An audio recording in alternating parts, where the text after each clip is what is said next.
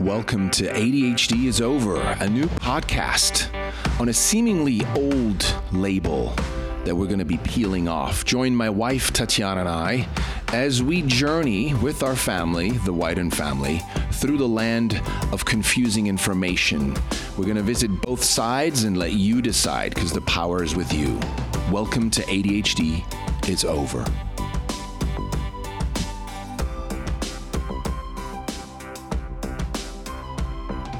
Welcome back to the podcast, ADHD is Over. Today we have a very exciting guest. I'm excited. We have Mr. Marquise Cormier. Marquise Cormier would be French, it's a full name.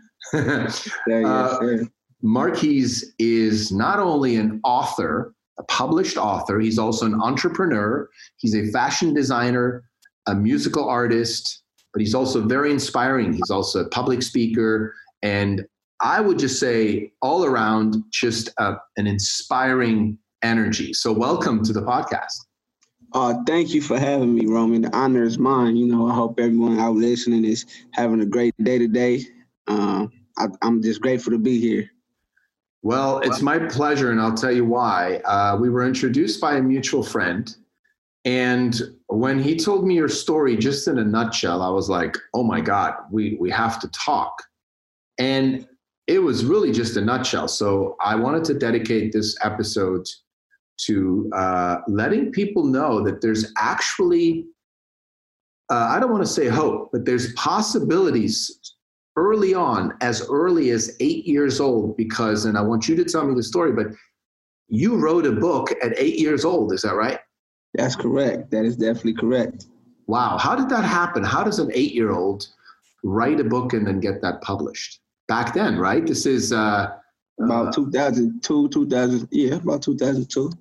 Wow. So tell me, how did that all start? Maybe take us back to, I call you sort of an undiagnosed or unwilling to take on the label of ADHD kind of child. Maybe take us back to the moment when you guys went through this sort of like getting diagnosed and figuring out what's next.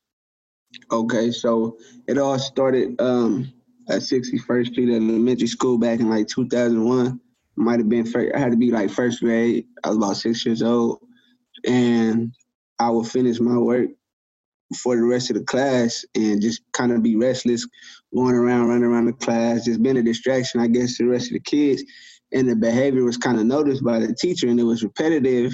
So over the course of time, so the teacher, I guess, went to the higher ups and kind of said, hey, we have a problem in the classroom. This kid, a lot of energy. So the school kind of sent a request to my grandmother saying that they want to get me tested and put into special ed for behavior problems. And from there, that's when the story kind of began. So once we received the paperwork, the information, they requested that I get tested by a school psychiatrist.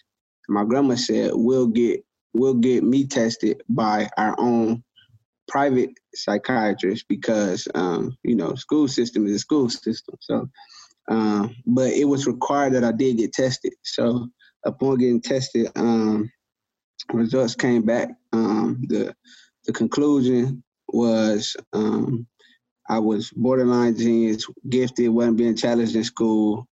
And from there, my grandmother kind of just noticed how, this is something that we have to make an adjustment on as far as your education.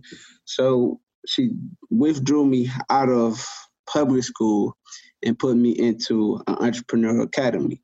Now, what made her put me into an entrepreneurial academy was because my grandmother's a published author, and she was meeting with my teacher one day after school, and as they were meeting, I went into the car and started like reading her book around my teacher, which is free marketing, and the teacher inquired about it. Like, oh, what you reading? I was like, oh, this is my grandma's book. She wrote a book. She's like, oh, can I see it? Can I check it out? And I told her, well, you got to buy it first. And that was my first sale, recorded sales. So after that, my grandma kind of paid attention to that, kind of narrowed it down to a special niche of different talents and gifts I possess. So we kind of went with that, and that's when I enrolled into the Entrepreneur Academy. And from there, that's when I ended up starting my own business. So the school would have us doing small sales, like selling calendars, candies, fundraisers, things of that sort. But I really liked the thrill of selling, the challenge of selling. It was a rush for me. It was something that I can invest my energy into and feel satisfied after I do get a sale. So I wanted to do it outside of school. So that's when my grandmother decided that, okay, well, let's try it on a different level. Let's go downtown, let's buy some products wholesale, and let's set up somewhere and see what you do. So we used to set up at the Manchester Car Wash, and she just used to let me, just walk up to people, give my introduction and my sales pitch. And surprisingly, it just started picking up really fast, like picking up a lot of attention, generating a lot of traffic to the actual car wash. So they would kind of, if we would miss a weekend, they would call like, oh, when you guys coming back? Because it started picking up as word of mouth. So now, people want to see what this is about because it was generating so much traffic. So it ended up getting so much attention that the LA Times, the Watts Times, the Inglewood Sentinel, just different newspapers started writing articles about me. From there, it spread to KTLA. They came out and did a little segment on me as a young entrepreneur in the city, and everything just started picking up. Now I'm doing career days at elementary school. I'm 8 years old, and I'm speaking to kids my age and older. So it was a surprising turn of events in my life, but did career days, motivational speaking at churches, community events. And this is at 8 years old still, 9 years old? 8, 9 years old, exactly. And so as things began to pick up, my grandmother kind of, said, wow, you really have a story, And me, I always was kind of good at writing. Like even early on, I used to win like essay contests when I was in school. So she decided that maybe I should kind of tell my story to her. That's what we started as. Like, oh, I want you to write me a story about your life. That was her approach to me. And once she kind of seen the structure of everything, what she did was she had interviewed me and put it on a voice record. And then we kind of took it to get, proofread. Well, somebody type it up, get proofread, and took it to a mentor of mine named Rosie Milligan, who had her own bookstore. And she kind of helped us publish the book through her. So that's how it got published. That's kind of the backstory of it. And from there, everything just went even further for me. So it was a crazy experience. Yeah. That's a great story. I mean, not many 8-year-olds, especially today, can say they're a published author. And even today, right, you can publish a book fairly easily. I had one published a while back that went along with my other podcast, and it wasn't that hard to do. But in 2002, it was I don't know if I would have done it, and I was already, 42? No, I forget, 32, I guess. Yeah. So you're 8 at the time. That's amazing. Now, what I hear is that your grandma, and so just as a background for our listeners, you were raised by your grandmother and grandfather, or just grandmother? I was raised by my grandmother and grandfather. By your grandmother and grandfather. And did you have siblings? I do have siblings. I have 5 siblings. And they were all raised by your grandparents? No, just me. Just you. Yeah. Okay. And you were still in touch with your other siblings? Were they just raised by different family members, or? So basically, I would definitely be in touch. I just had to visit like on weekends and things of that sort because of the structure of the family at that time. It was kind of a lot, to kind of deal with a lot of kids at one time. So my grandfather decided to kind of intervene, kind of, step up, take the role. Wow. So it really, you could have gone in a different direction. You could have gone in the direction of being stuck in special ed, getting the label of ADHD, and you know, and then that would have been probably the start of really losing your self-confidence, like not even losing, but where you start, right? You start seeing yourself as broken, as abnormal. So grandma took you into the other direction as in like, well, wait, this is more of a gift than it is a disorder. So let me ask you, in school though, were you able to do everything the other kids could do already and you were just bored because it wasn't challenging, or were there some things that you were still challenged by or that you struggled with? So when I took the standardized test, I believe it was called the Stanford 9 test that we took in California, they said I scored within the top 10% nationally. So basically, the test scores were like through the roof, like highest in the school, top 10 in the district, top 10 nationally. Like it was, so it definitely it was nothing to do with my ability to learn or nothing of that sort. It was simply just energy. You were just disruptive, right? Whatever they call it, hyperactive, impulsive. Hyperactive, right, yeah. Impulsive. And how many people were in your class? I think back then. I think I just lost you there for a second. Say that again.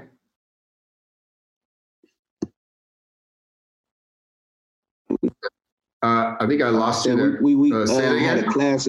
Lost you there for a second. How many kids do you think were in the classroom? I think we had about a class of about 30, 35 kids. 35 kids. Okay. By the way, Marquise, you can also turn off your video. They'll probably make your connection more stable because we don't necessarily need the video. If you go down the bottom left, you just say stop video. Okay, I got you. That's kind of like a video mute. Yeah. Can you hear me okay? Yeah, I can hear you okay. Yeah, it's probably better. So you're saying about 30 to 35 kids? Yes. So nowadays, obviously, the numbers haven't changed much. There's still we still have those class sizes in public schools. Now, I want to switch gears a little bit. So you're African American, and it's definitely an underrepresented, if we call it a race for now, like not only just in the sort of special ed ADHD conversation, obviously in general, but let's focus on just this for now. What's your understanding now as a young adult, around or about ADHD and African American boys? Like, is there a stigma? Is it a taboo? Is there do they get overdiagnosed, or where do you think that's at today? Well, just having an understanding of, I remember back then, like a lot of parents will actually get compensated for having kids in special ed. So if your kid is special ed, you get a check every month for that. So just coming from, the inner city, the ghetto, the hood, whatever you want to call it, it's a poverty-stricken area. So now you have a source of income, of course, at the sacrifice of your child well-being, but it's another source of income. And when you lacking food in the house, when you're short on the rent, missing bills, the kids need school clothes, just things of that nature, it's like the extra income is a help. So you kind of identify that. And then I can't exactly quote the where the statistics were cited at, but I remember it was a direct correlation between special education and prison. So a lot of kids who were, it was a study done, basically a lot of kids who were in special ed had a higher risk of later on ended up in prison in their adult life. And when you kind of look at the stigma of kids in special ed, it definitely hit, the inner cities, the urban African-American communities pretty hard. And as we all know, we about, I think it's 8%, 10% of the population and have about 33% of the prison population. So there's a big numbers gap that says, we definitely are more susceptible to going to prison and being incarcerated. So just in my adult life, I noticed, like, even my brothers were in special education, and they've been in prison, so I see it directly, and I feel that, I know my brothers, I've always known them. There's nothing wrong with their learning habits. Very intelligent men, just simply, unfortunately did not have the same opportunities I had. Yeah. So, once you give, these ADHD kids opportunity, they're no longer ADHD kids. Now we find out they geniuses and they gifted and they creating the next iPhone and they creating the next piece of technology to change the world. So I feel like it's definitely a system in place to generate funds. That's all it is. Yeah, that's well said. I think I'm a big believer. Obviously, this project we're doing, ADHD is Over, is focused on the environment. And I don't mean just physical or geographical, but really what are you exposed to, right? And if your brothers were put into special ed to begin with, then they were already considered, and they considered themselves as troubled children already, right? Exactly. So you start seeing yourself as the outcast, the troubled ones, the troublemakers. So you may as well make trouble because everybody's already looking at you that way. Exactly. And then of course, I don't know what their upbringing was compared to yours, but that's obviously also going to play a big role. Who they were raised by and what environment and so forth. But overall, that was a really great example. I'm glad you mentioned that, that, your brothers ended up going to prison, not necessarily because they're bad people. They're not bad apples. Yeah. I'm a big believer in that. And that's obviously your proof of that. Your grandmother, you could say, intervened and stepped in like a guardian angel, right? Definitely. And she decided to look at you as gifted, as positive, as powerful, as a potential, right? Right. And what do you say? So I want to talk about, if that's cool with you, and anything you're not comfortable sharing, please let me know.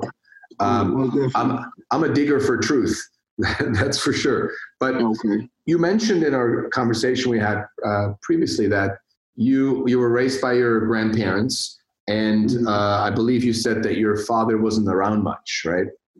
Well, actually, my father was around. He was actually kind of in the same household. He just lived a different lifestyle, to where, he was pretty young at the time. He was about 17 years old when I was born. So, So he was around physically, but maybe not emotionally, or? Yeah, he definitely wasn't ready for parenthood at the time.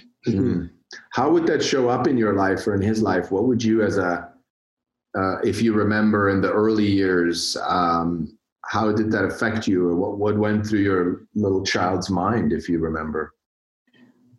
For the most part, I looked up to my father in a lot of ways, as any boy would. You look up to the father because that's an example of who you aspire to be. That's what created you, so that's what you identify with.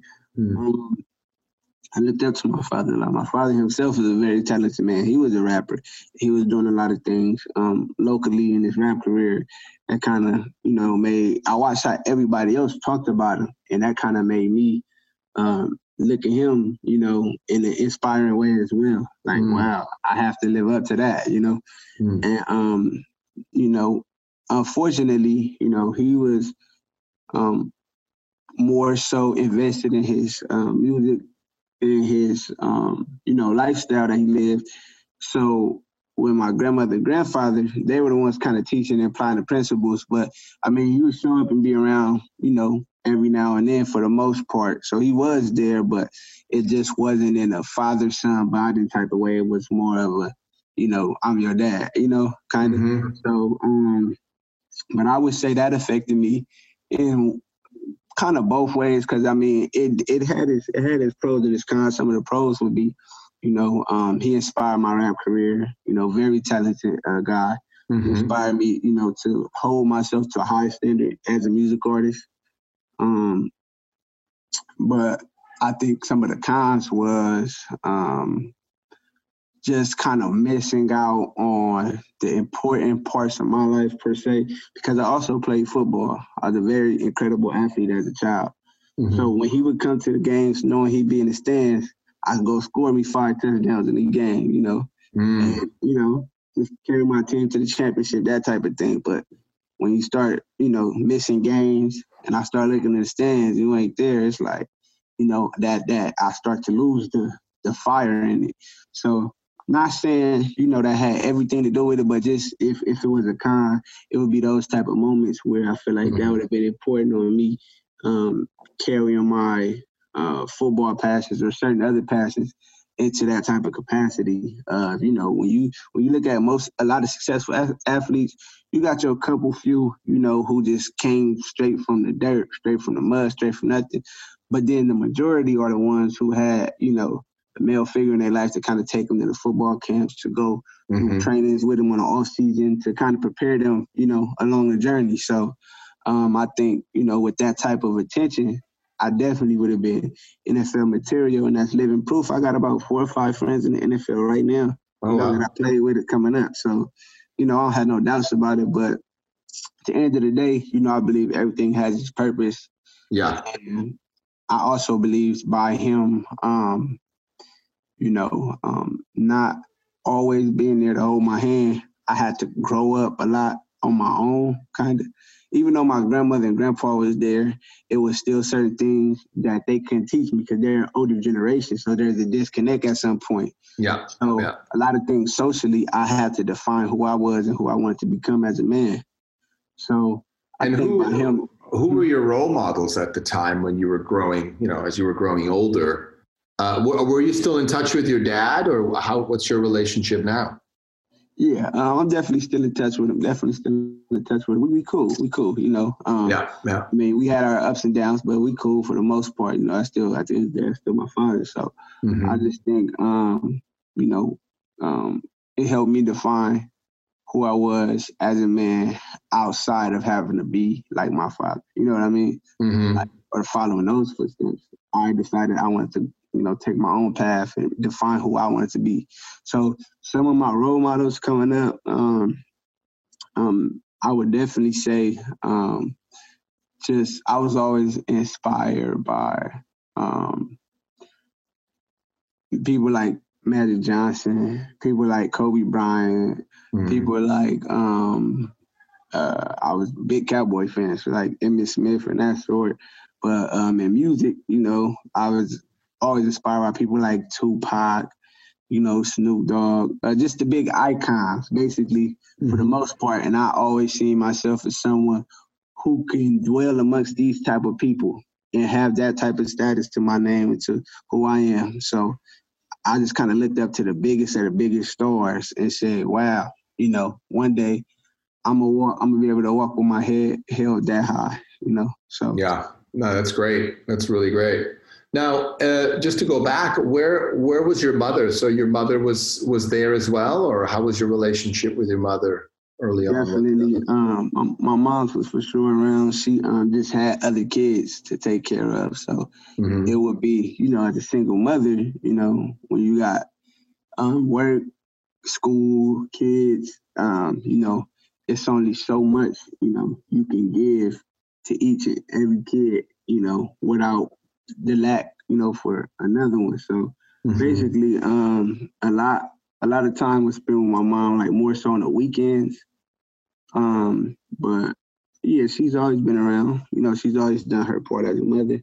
You know, I think if anything with her, it would just be the time she was available to spend. But of course, you know, she had other obligations. So, you know, I always kind of understood that for the most part.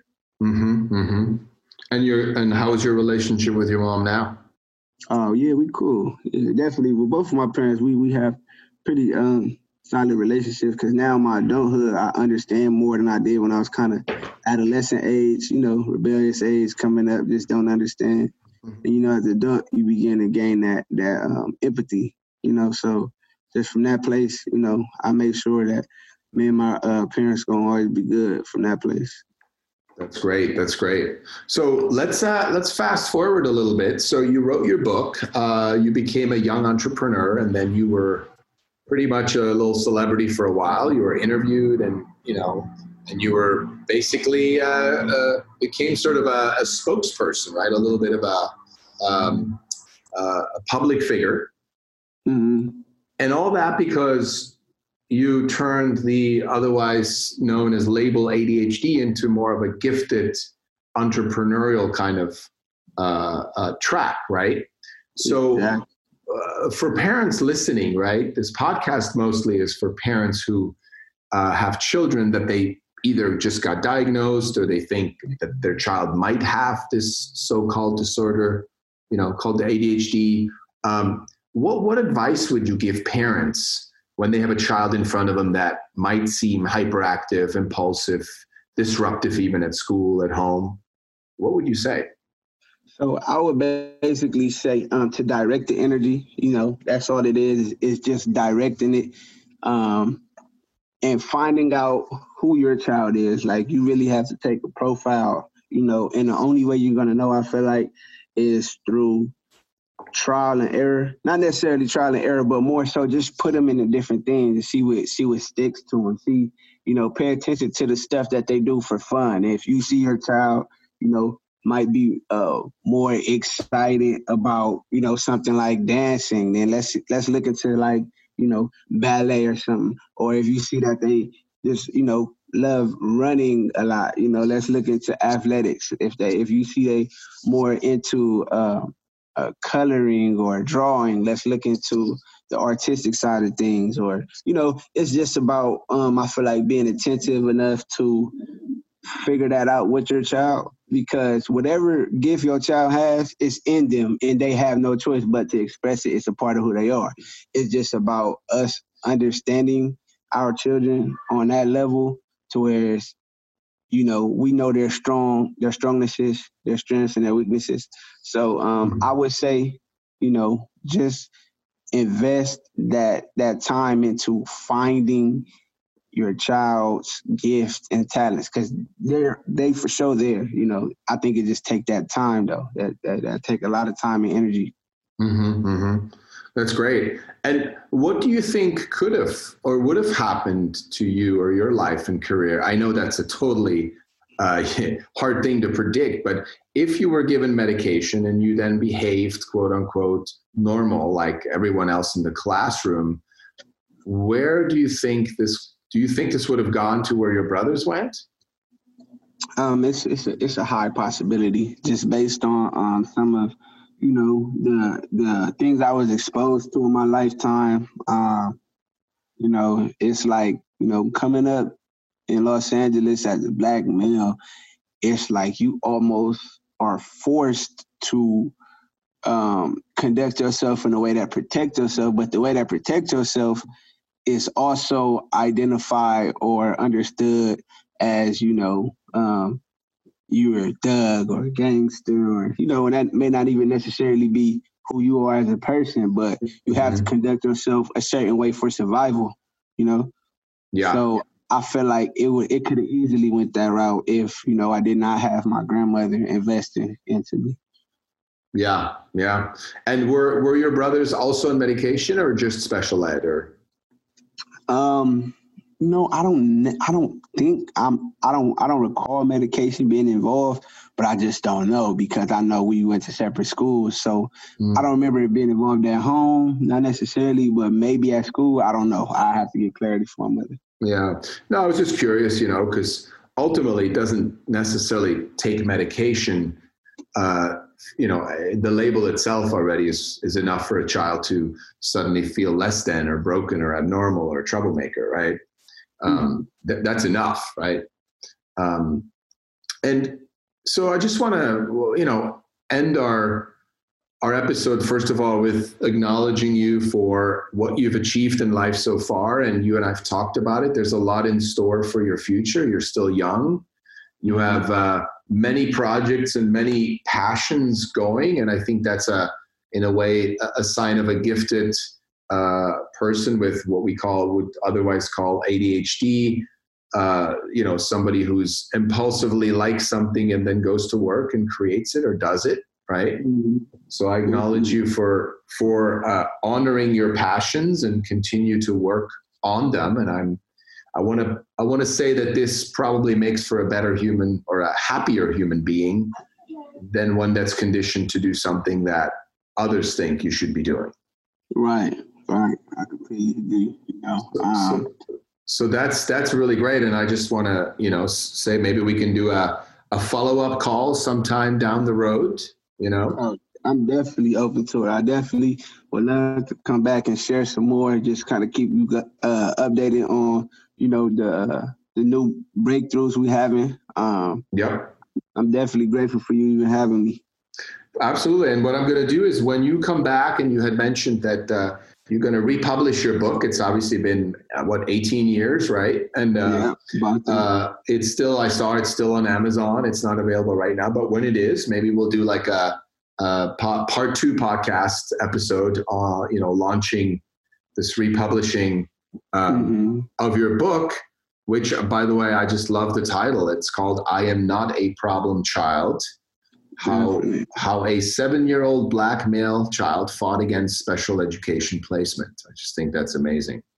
Definitely. So congratulations on everything. And thank you for sharing your life so vulnerably with me. Oh, man, Roman, I appreciate you and, what you're doing for the world. You're giving your gift to the world. And I appreciate you for that, man, because you taking your time out, to really care and to really make an impact on people probably, the world would probably turn their back on these people if you hadn't kind of, slowed down and paid attention and invested in them.